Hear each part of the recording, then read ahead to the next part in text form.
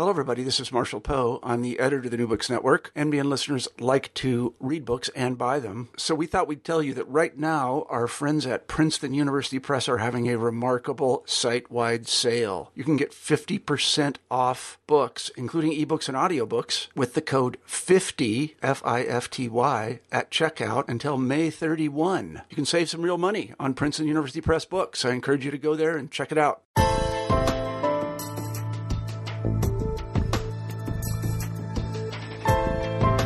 Hi, and welcome to New Books in Genocide Studies, part of the New Books Network of podcasts.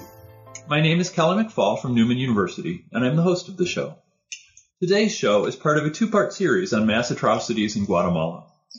A few weeks ago, I spoke with Roddie Brett, the author of the new book, The Origins and Dynamics of Genocide, Political Violence in Guatemala. Brett, at least in his book this time, was mostly interested in the way the genocide unfolded, how and why the government decided to engage in genocide, and the way ordinary citizens responded.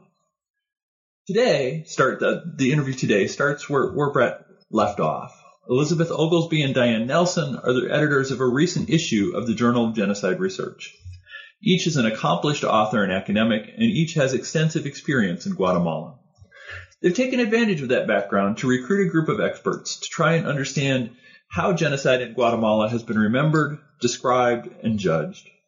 The Journal of Genocide Research is one of the most highly respected venues for this kind of contemplation, and the special issue more than meets its usual standards of quality. Diane is not able to be with us today, but I'm thrilled to have Liz Oglesby on the show to talk about the book. Liz teaches at the Center for Latin American Studies at the University of Arizona, and has spent years researching events in Guatemala. I'm thrilled to have her as a guide to thinking about the long-term impact of the atrocities in that country. So, with that as a way of introduction, Liz, welcome to the show, and thanks for joining us on New Books in Genocide Studies. Thank you very much for having me. And as we get started, I just want to point out to the listeners, you may actually have this podcast come through your podcast feed first. Roddie Brett, my interview with Roddie Brett is taking a little bit more time with post-production, but it will be there eventually. And so, Liz, let's start maybe with giving you a chance just to talk a little bit about yourself. How did you get interested in Guatemala and in Latin American studies, and how did you decide to pursue that for a career? Well, I was at college in the mid-1980s when Central America was on the front page of the newspapers because of the social mobilizations in the region and the controversies over U.S. policy. When I graduated college, I was hired by one of my professors to be a research assistant looking at the issue of refugee repatriation in Guatemala during the first year of the civilian government. And based on that experience, I lived in Guatemala for several years during the 1980s, and I worked with a Guatemalan research institute called the Association for the Advancement of the Social Sciences.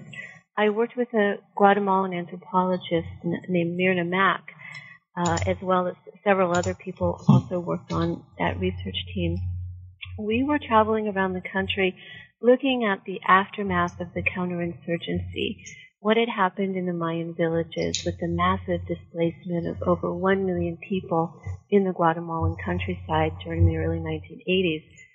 We were interested in knowing what were the possibilities for people to return to their villages, what had happened to their lands, what was the situation of militarization in those villages. And so we looked at both internally displaced populations and also refugees who had fled Guatemala and were living in camps in Mexico. So we spent several years doing that type of research. Mirna Mack, the coordinator of our research team, was assassinated after she published her first study on the issue in the internally displaced populations on September 11th, 1990, by a Army death squad. And I'm happy to talk about how that case became an important human rights trial.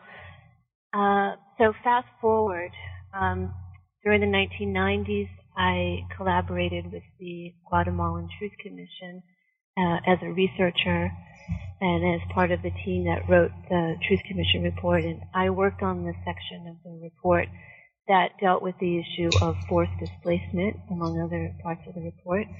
And then so fast forward again, as the Rios Montt trial is being prepared, I was contacted by the Guatemalan Attorney General's office and asked to present an expert witness report about forced displacement in the area where the genocide trial was focused on, which was the Maya Ixil region in the northern highlands of Guatemala. And that was based on the work that I had done with Myrna Mack and also the work that I had done with the Truth Commission in the 1990s. So your degree's in geography, is that right? Yes. So why did you decide for geography? Well, I had studied history as an undergraduate. I had worked with anthropologists after getting my undergraduate degree.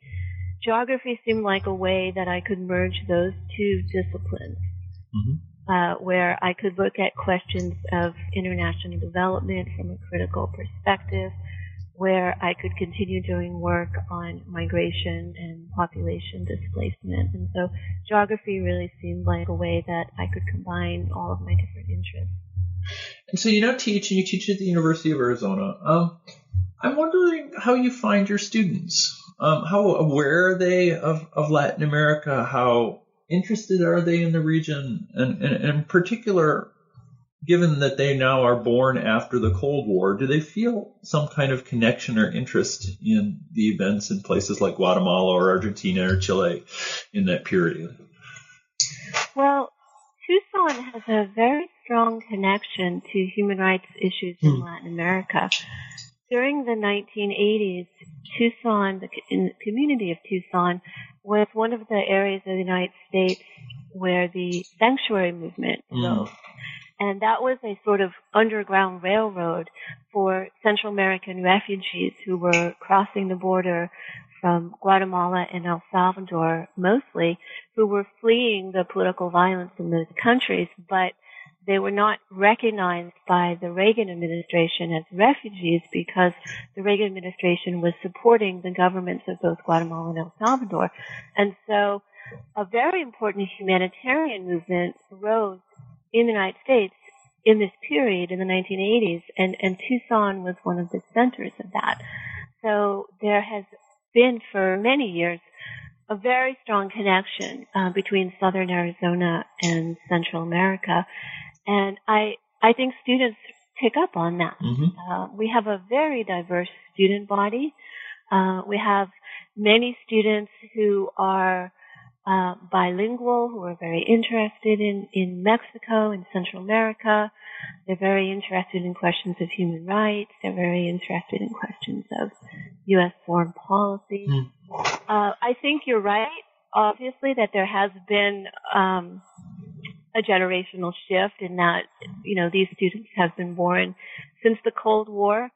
Many times they're surprised when they hear the history of what happened in the Cold War and what the United States involvement in Central America was, but they're very eager to learn, and they make a lot of connections between the history of United States involvement in Central America and also things that are going on today.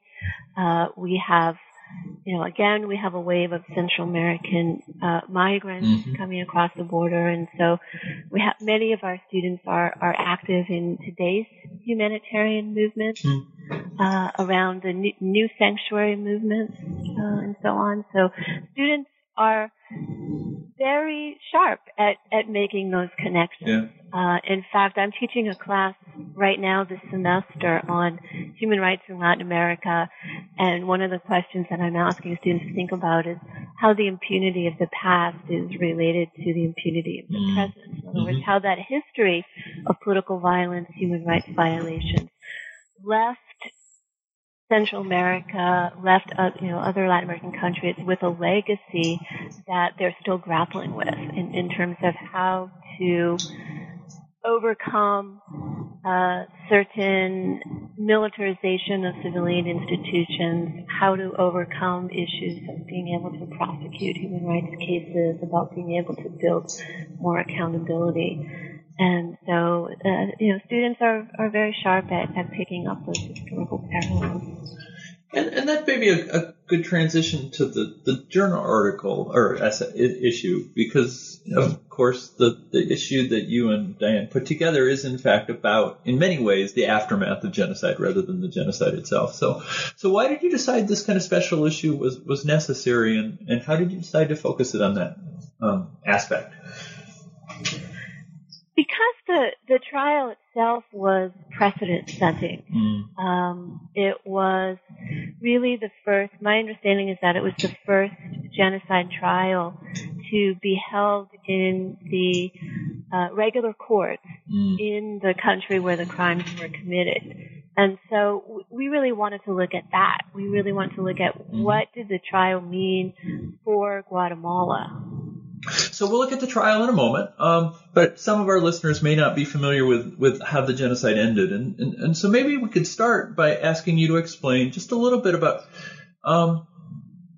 how did Guatemala come to peace, if that's the right word, and how did the peace accords take into account questions of transitional justice or reparations or truth finding? Okay. So what we call the genocide in Guatemala happened in a particular period in the early 1980s, let's say between 1981 and 1983. That was what we might call the first phase of the Army's counterinsurgency strategy. Well, perhaps not the first phase. The first phase was perhaps more selective violence, more urban-based violence. But when the massive rural violence hit between 1981 and 1983, that was what we might call a war of extermination against Mayan villages in particular parts of the highlands. After 1983, the Army began another phase of the counterinsurgency, which we might call a war of reconstruction. And that was to rebuild the areas that had been destroyed, to resettle displaced populations into militarized villages that the Army controlled via its civil patrol system, which was a kind of paramilitary organization made up of villagers that the Army organized into patrols. And so that was a phase that lasted from 1983, really through the end of the 1980s. Part of that phase of the War of Reconstruction involved holding elections in Guatemala in 1985. And so a new civilian government, Vinicio Cerezo, took power in 1986. Well, took office, let's say, not, it didn't necessarily take power.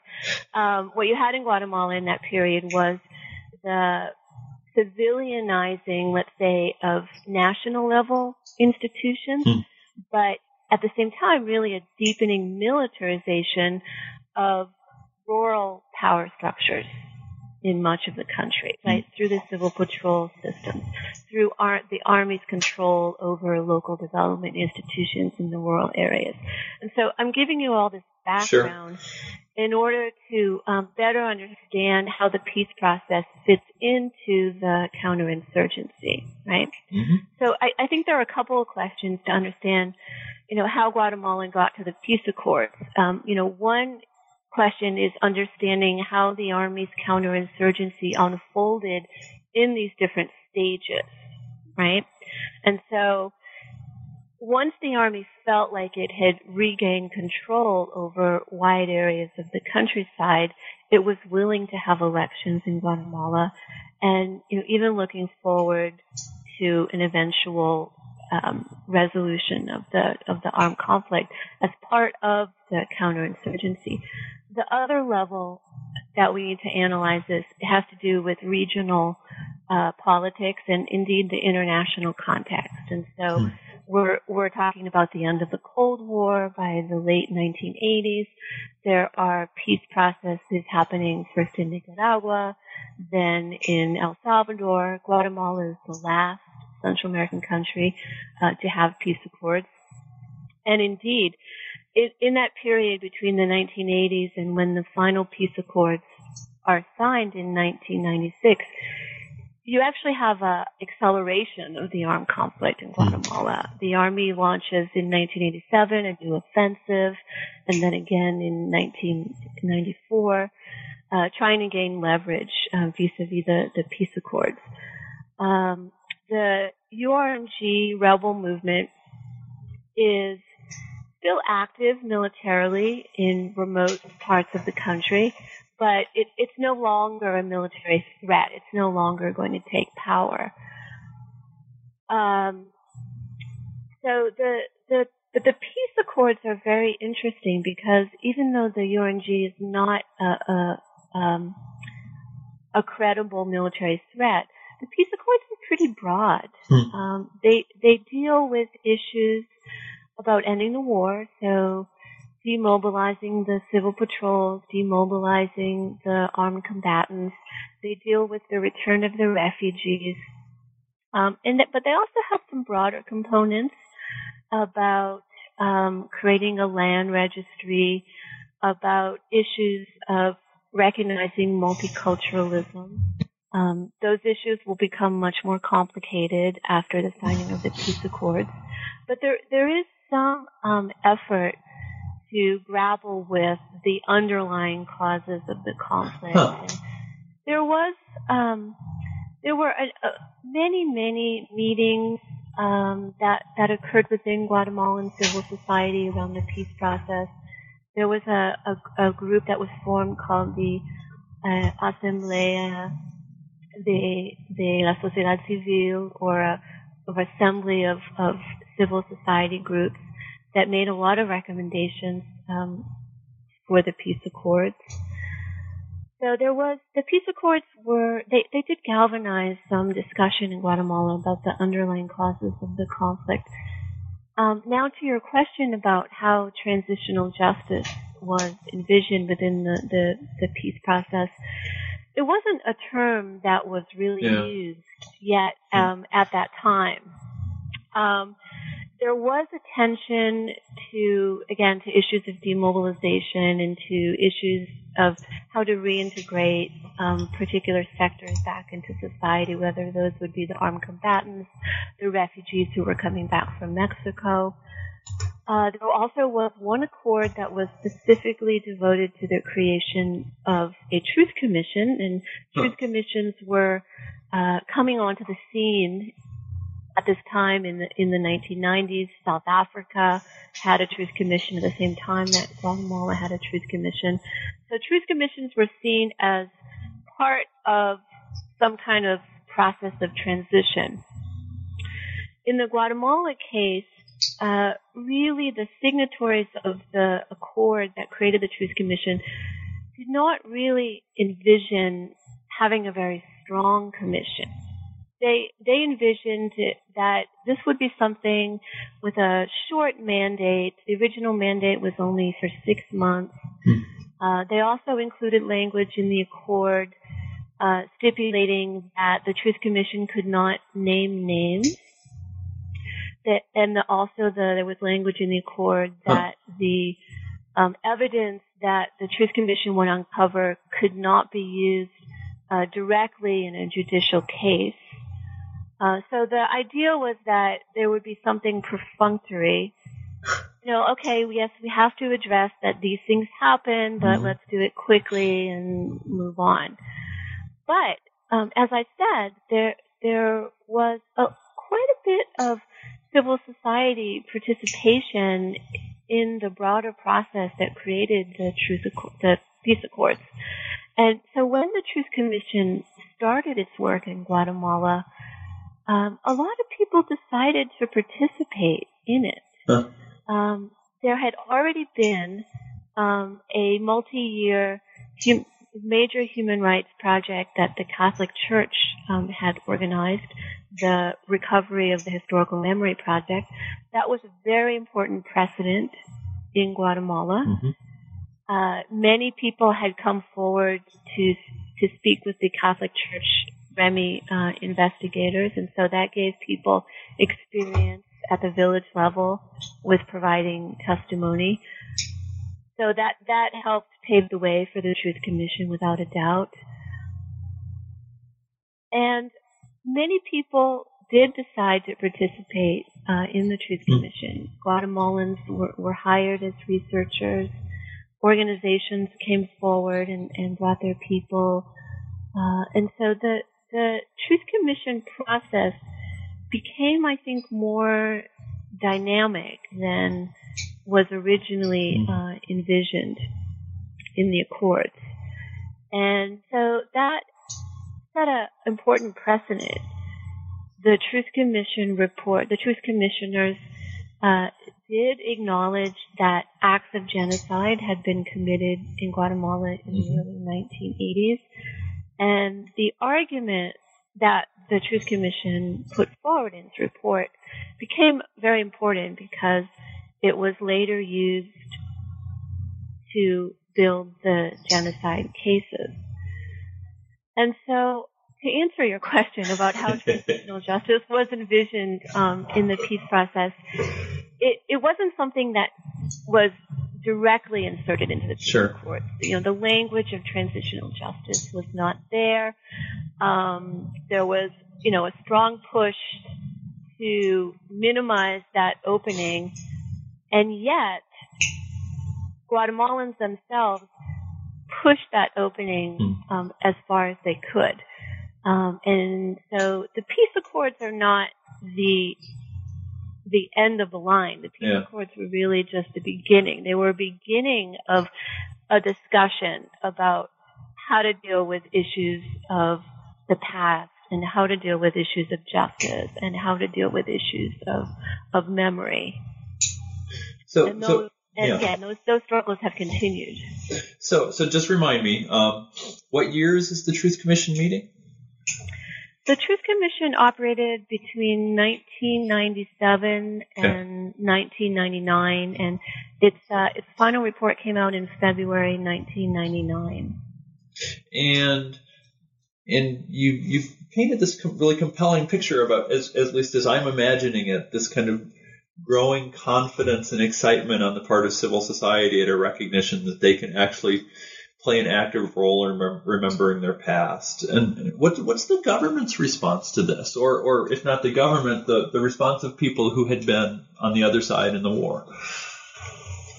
To the Truth Commission report? Yeah. Well, the whole process about this kind of growing activism that was not envisioned in the peace accords. Right. Well, the government did not have a response to the Truth Commission report per se.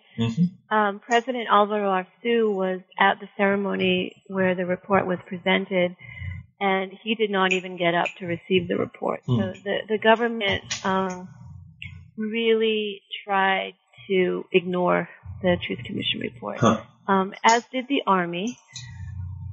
However, for Guatemalan human rights organizations, Guatemalan civil society organizations, activist organizations, the Truth Commission report was important. It's not that it told us something that we didn't know already about Guatemala. There had been a lot of human rights reports done about Guatemala. The Catholic Church report, the Remen report had already come out. So it's not like the Truth Commission report revealed a kind of hidden history, but it did officialize that history because it was a part of the peace process. It gave that history a prominence, and it also gave perhaps more of a national coverage, where people who were working in particular parts of the country could understand, okay, what happened here was really part of a national strategy.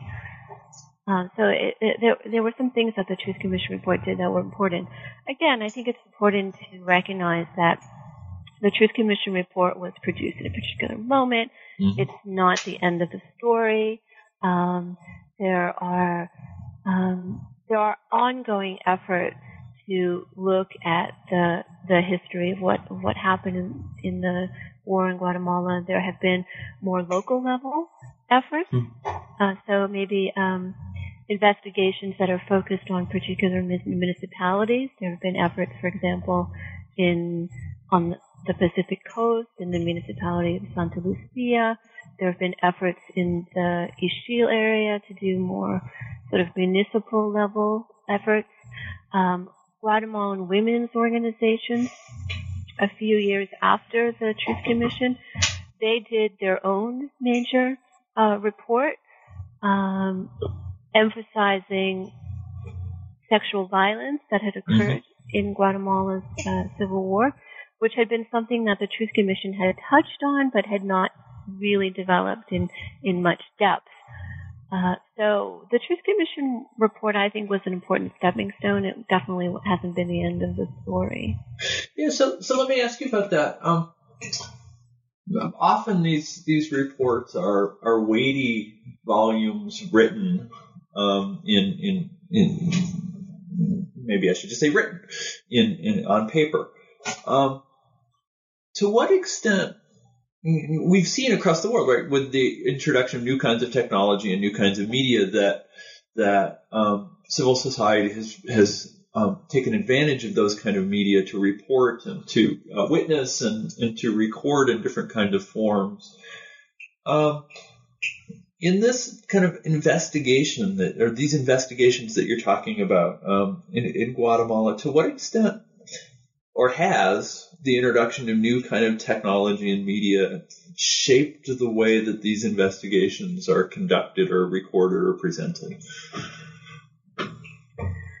Well, I think you put your finger on a problem. So with the Truth Commission report, it was 12 volumes. Yeah. Very few people are going to read the whole report. There were various versions of the report that circulated different ways in Guatemala. So popular versions of the report were produced. Excerpts of the report were published in the newspaper. There was a radio broadcast that used portions of the report that I think did reach into areas of the country where perhaps even the newspapers didn't reach. There have been some efforts to incorporate parts of the report into school curriculum. Uh-huh. I think all these things there's an ongoing struggle. Yeah. Part of the problem, I think, of absorbing something like the Truth Commission report is sometimes all that's picked up on are the grim profiles of the violence, the statistics, for example, right? Mm-hmm. Without really being able to absorb the analysis that the Truth Commission report did about what caused this conflict, what was it all about, what were people struggling for, what were the different kinds of political, economic visions that people on different sides of this conflict had, right? So I think in the aftermath of the Truth Commission, some things did pierce the public consciousness in ways that it's hard to go back from that. For example, just the overall profile of what happened and the grim statistics of the violence. But I think the historical analysis is still something that's being debated. Yeah. I think that there's a lot of room to keep exploring the issue of what historical memory really means.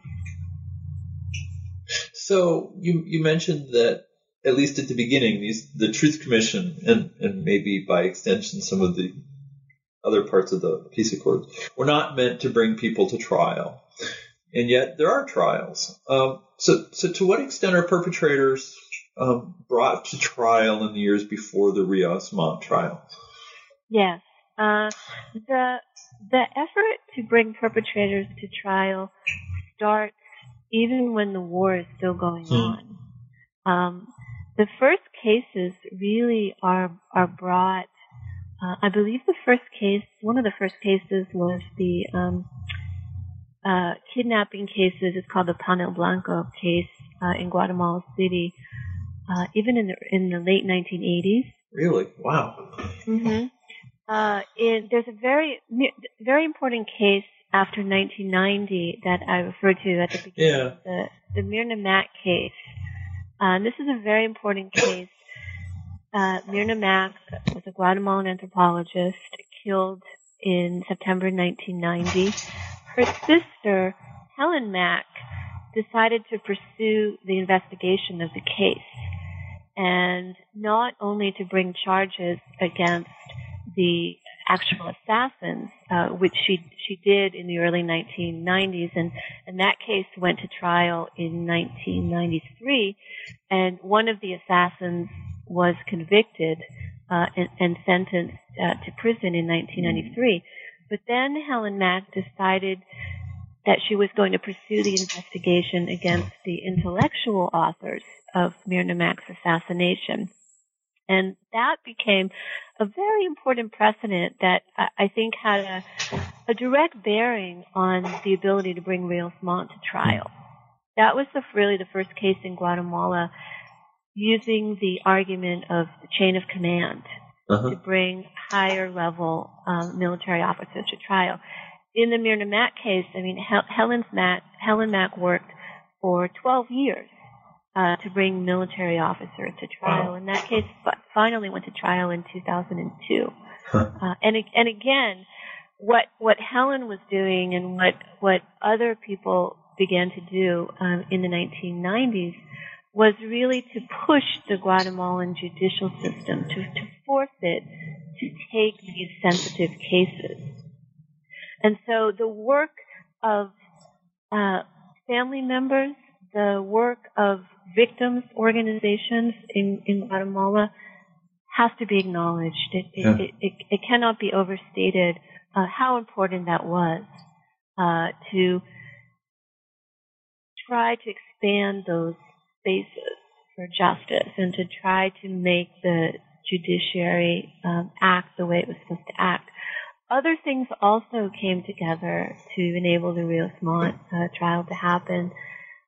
For example, the creation of special high-risk courts, where judges received special training to take on sensitive, complicated human rights cases, and also special security for those judges and prosecutors. So let's talk about the Rios Montt trial. And there's a really compelling and well-written article in your compilation in the issue about this. How does the prosecution present their case? How do they try and persuade the judge that Rios Montt was in fact guilty? It's really a mosaic of evidence. First and foremost, you have the testimony of survivors, and nearly 100 people survivors testified in the case, and so that was really extraordinary. Some of them had been children when the genocide happened, and some of them had been adults. Some of them most of them had lost family members, sometimes multiple family members. So first and foremost, you had the courage of people in the Ixil area to come forward and say what happened. That was combined with other kinds of evidence, forensic data, for example, the exhumation of mass graves in that region of Guatemala. So several dozen, I think over 40 Guatemalan forensic anthropologists testified on that data. And that really backed up what the survivors were saying had happened. And then that was also combined with military documents, which showed chain of command. The document Operación Sofía, which was a military plan in 1982, and it was a daily log of military operations from 1982, which really demonstrated that there had been a chain of command, that the soldiers were reporting up the chain of command what they were doing. Other military documents major military plans, Victoria 82, Permesa 83. Those were the general military doctrines that were governing what was happening. So if you combine those military documents, you can make the chain of command argument that the orders are coming from above, from Rios Montt and his staff. Orders are coming from above, and they're being executed. So if you could look at those military documents, you see the sort of two-way flow of information. So that was really important. Also, there were contextual reports. For example, a report on racism. There was a report on what the national security doctrine meant in Guatemala. The report that I did about the logic of the massed forced displacement. And those reports, those contextual reports spoke to the issue of intent.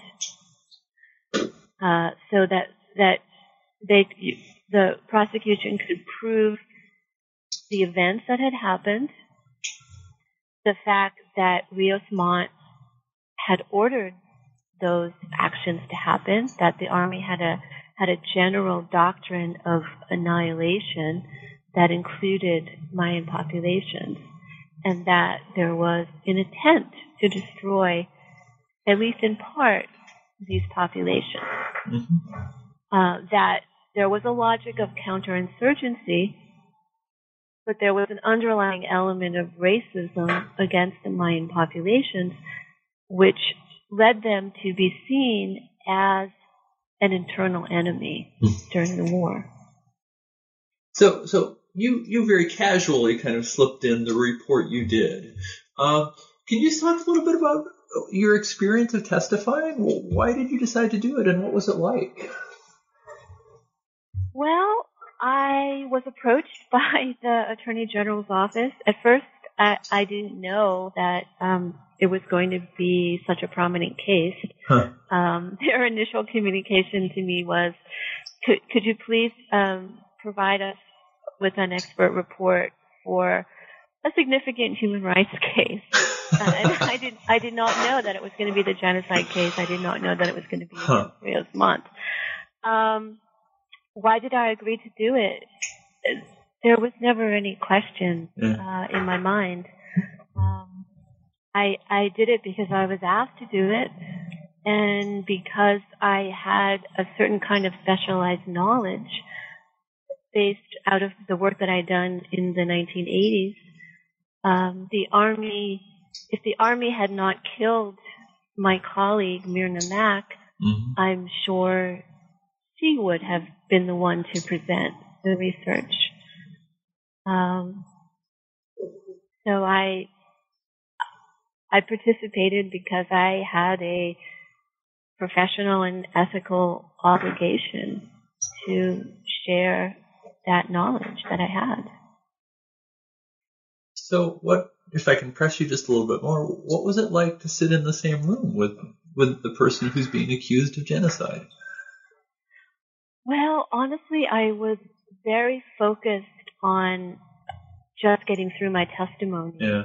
When I walked into the auditorium, I didn't even look at Rios Montt. I just wanted to take my seat and do the job and get through it.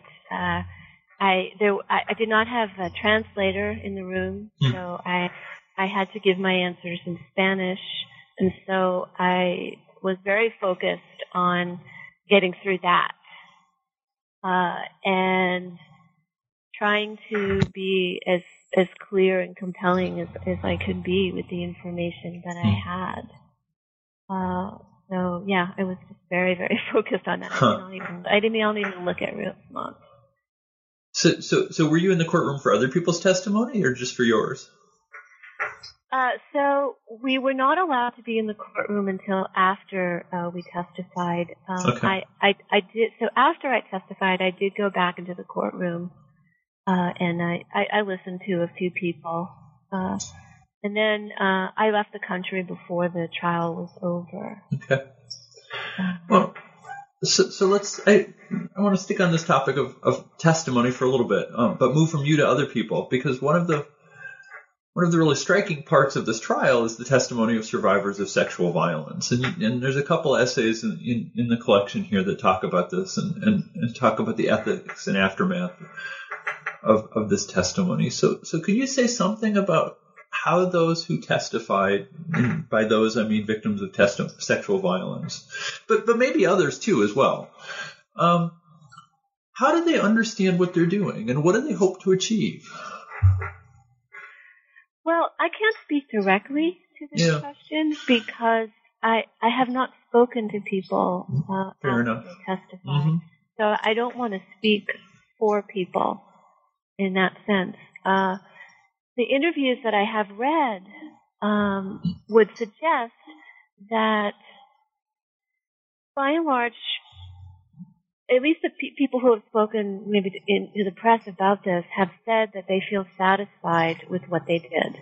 Mm-hmm. You know, even though Rios Montt did not end up in jail, and the process is still ongoing, that people felt like they had done justice to their family members, their friends who had perished, that they had done everything that they could do. And you have to remember that this trial is the result of a very long process. Yeah. That many people in the Shield area have been trying to bring this case to trial for years and years. So while I'm sure there is a level of frustration that Rios Montt did not end up in jail, from what people have said publicly, it seems like there is at least some satisfaction on the part of the survivors that they at least did everything that they could do. And we know from, I think, other studies that have been done in other parts of the world, other major trials like this, that survivors are not necessarily under much illusion about how much the state can really help them. On the other hand, there is something about telling your story in a public venue, feeling like you've honored the people who are no longer with you. So again, I don't want to speak for the survivors, but I'm just relating what I have read in interviews that people have given. As you said, the trial, well, maybe I'll let you say this. The trial has kind of a unique ending. How did the trial end? It hasn't ended. Well, fair enough. So the prosecution had a very, very solid case, as I detailed, with many different kinds of evidence. Mm-hmm. The defense did not really present a case. They did not really try to refute the charges.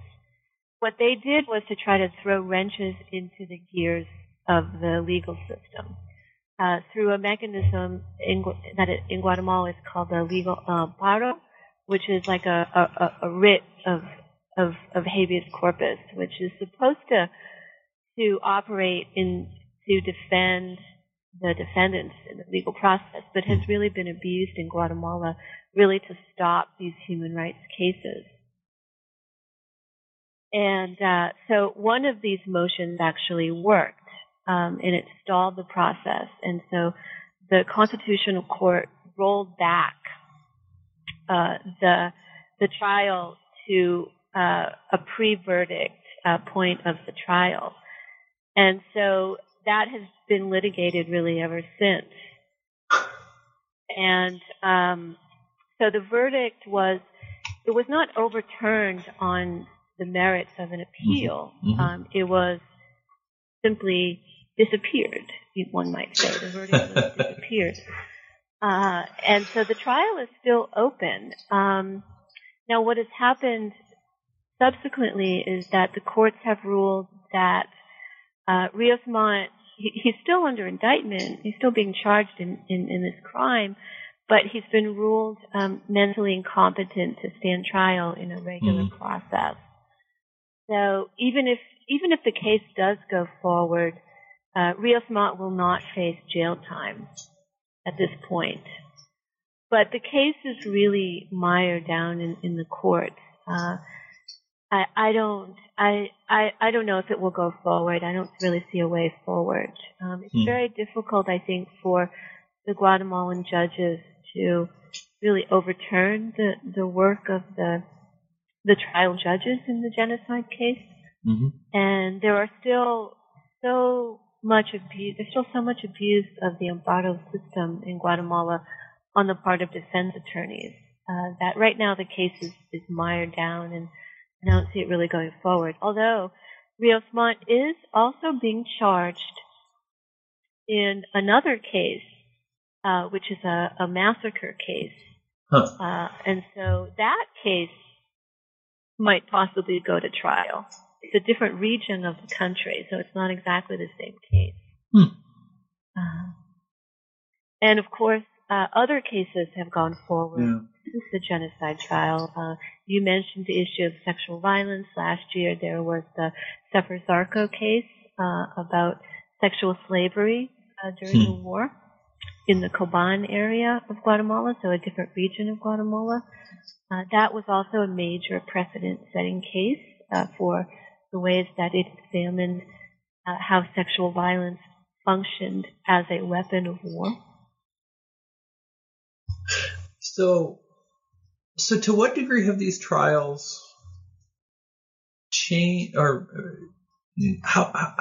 to what degree have the outcomes, or especially the testimonies in this trial, become part of the public discourse in Guatemala? Has it changed the way in which Guatemalans remember the events of the 80s and 90s, or is it simply hardened each different side's positions about it?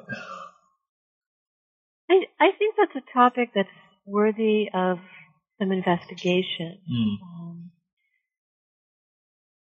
Many things are going on at once, I think.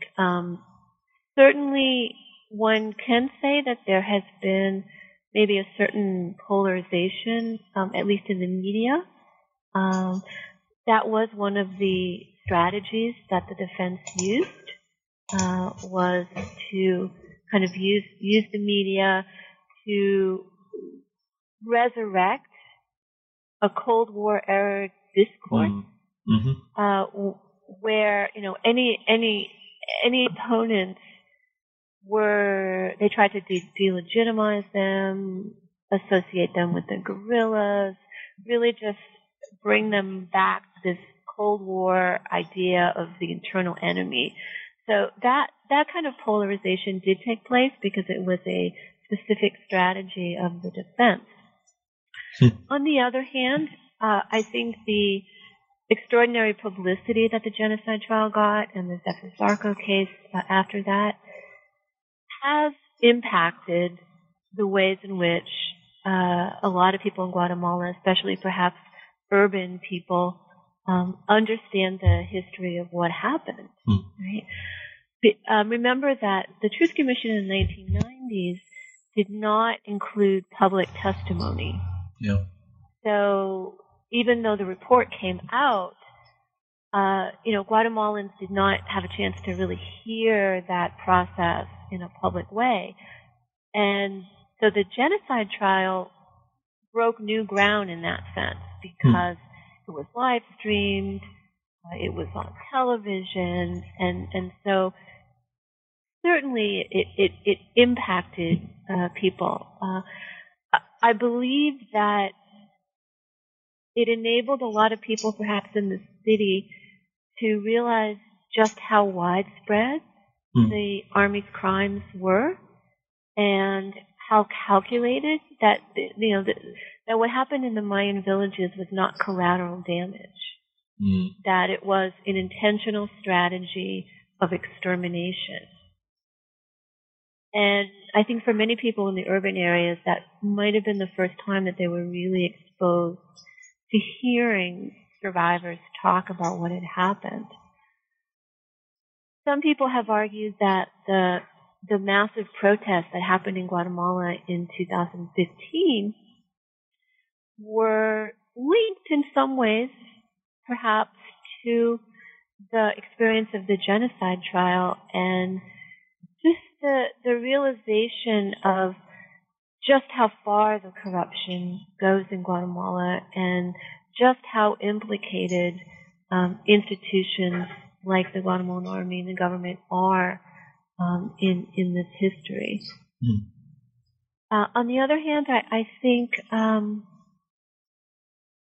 there's still a lot to be done in terms of thinking about what historical memory means. It's one thing to recognize the history of the violence, but it's also important to think about, why did all that happen? What was at stake? What were people really struggling for? What were these different political, economic visions that were at stake in the conflict? And I think that process is ongoing. We're running out of time, but I guess I have one more kind of content question and then a couple wrap-up questions. And the content question is that among people who study genocide and mass atrocities, I think there's a widespread agreement that Guatemala belongs among the cases of such violence. But at least among my students, they've heard of the Holocaust, and they've maybe heard of Rwanda or Armenia or possibly Bosnia. Guatemala doesn't come up. I wonder to what extent, if any, you can comment on why Guatemala is not part of the broader global conversation about this kind of violence. Well, I think one answer is that while the atrocities were happening, it was very hard to report on Guatemala. Mm-hmm. There had been almost total elimination of human rights organizations inside the country during the 1980s. Another issue probably has to do with the ways that the genocide is bound up with questions of counterinsurgency. So that's still a debate in Guatemala. Were Mayans killed as Mayans, or were they killed because they were organizing against the state? So I think that is one of the issues that we tried to get at in this special issue, how racism and counterinsurgency were intertwined in the Guatemalan genocide. And one thing that I do want to mention about the special issue is that it includes Guatemalan scholars as well as scholars from outside the country. So it is an opportunity to see how Guatemalan scholars are addressing this question. Well, it's a wonderful contribution to the research, and I learned a lot from it, and I want to encourage the listeners to go out and look at it. Again, it's the Journal of Genocide Research. It's published by Routledge, comes out 4 times a year. This particular one is a combined issue, June and September of 2016, and so, as I said, I think it's well worth tracking down and reading. Liz, I always end with the same couple questions, and this is maybe particularly appropriate given that, at least for me, it's finals week and there is somewhere down the line light at the end of the tunnel, and I'm not really sure if it's daylight or a train coming at me, but the grading has to be done sometime. What should I read over break? What did you find while you were working on this meaningful or important or particularly necessary for people who want to understand Guatemala or mass violence? Well, I was going to recommend a recent film that should come. Yeah, that'd be great too. Yeah, which you can, I think is still in theaters in the United States. The film Ishkanu, which is a new feature film that's come out of Guatemala. It's a Guatemalan-made film that is showing, I believe, in theaters around the world now. So I would recommend that film. So let me interrupt. So can you spell it, please? Yes, Ishkanu, is that right? Ishkanul, IXCANUL. And so if you want to get a Guatemalan filmmaker's perspective on issues of daily, everyday experiences of racism in Guatemala, this is a very interesting new film that's just come out. Well, I will have to look for it. That will be wonderful. And then last, and it's maybe an unfair question, but I guess academics deserve it. What are you working on now? I'm trying to write about the trial. Some of the questions that you've asked me are actually questions that I'm thinking of, and I, especially in this moment that we're in right now in the United States, I'm also working on issues of Central American immigration into the United States and some of the politics around that in different parts of the country. Well, it sounds like you're busy. I hope that whenever you summarize those books or those thoughts and research and put them down in a book, you'll join us again. But I wanted to say thank you so much for taking the time. It was wonderful, and we really appreciate it. Thanks so much for asking me to join you, and thanks for your interest in the history of the Guatemalan genocide. All right, take care. You've been listening to an interview with Elizabeth Oglesby about the special issue of the Journal of Genocide Research, edited by Elizabeth and Diane Nelson. If you enjoyed this interview, you can listen to previous podcasts through iTunes or from the webpage for New Books in Genocide Studies, part of the New Books network of podcasts. I hope you'll join us next time for the second part of our short series on Guatemala. I'll talk then with Roddy Brett about his new book, The Origins and Dynamics of Genocide, Political Violence in Guatemala. Until then, thanks for the download and have a great month.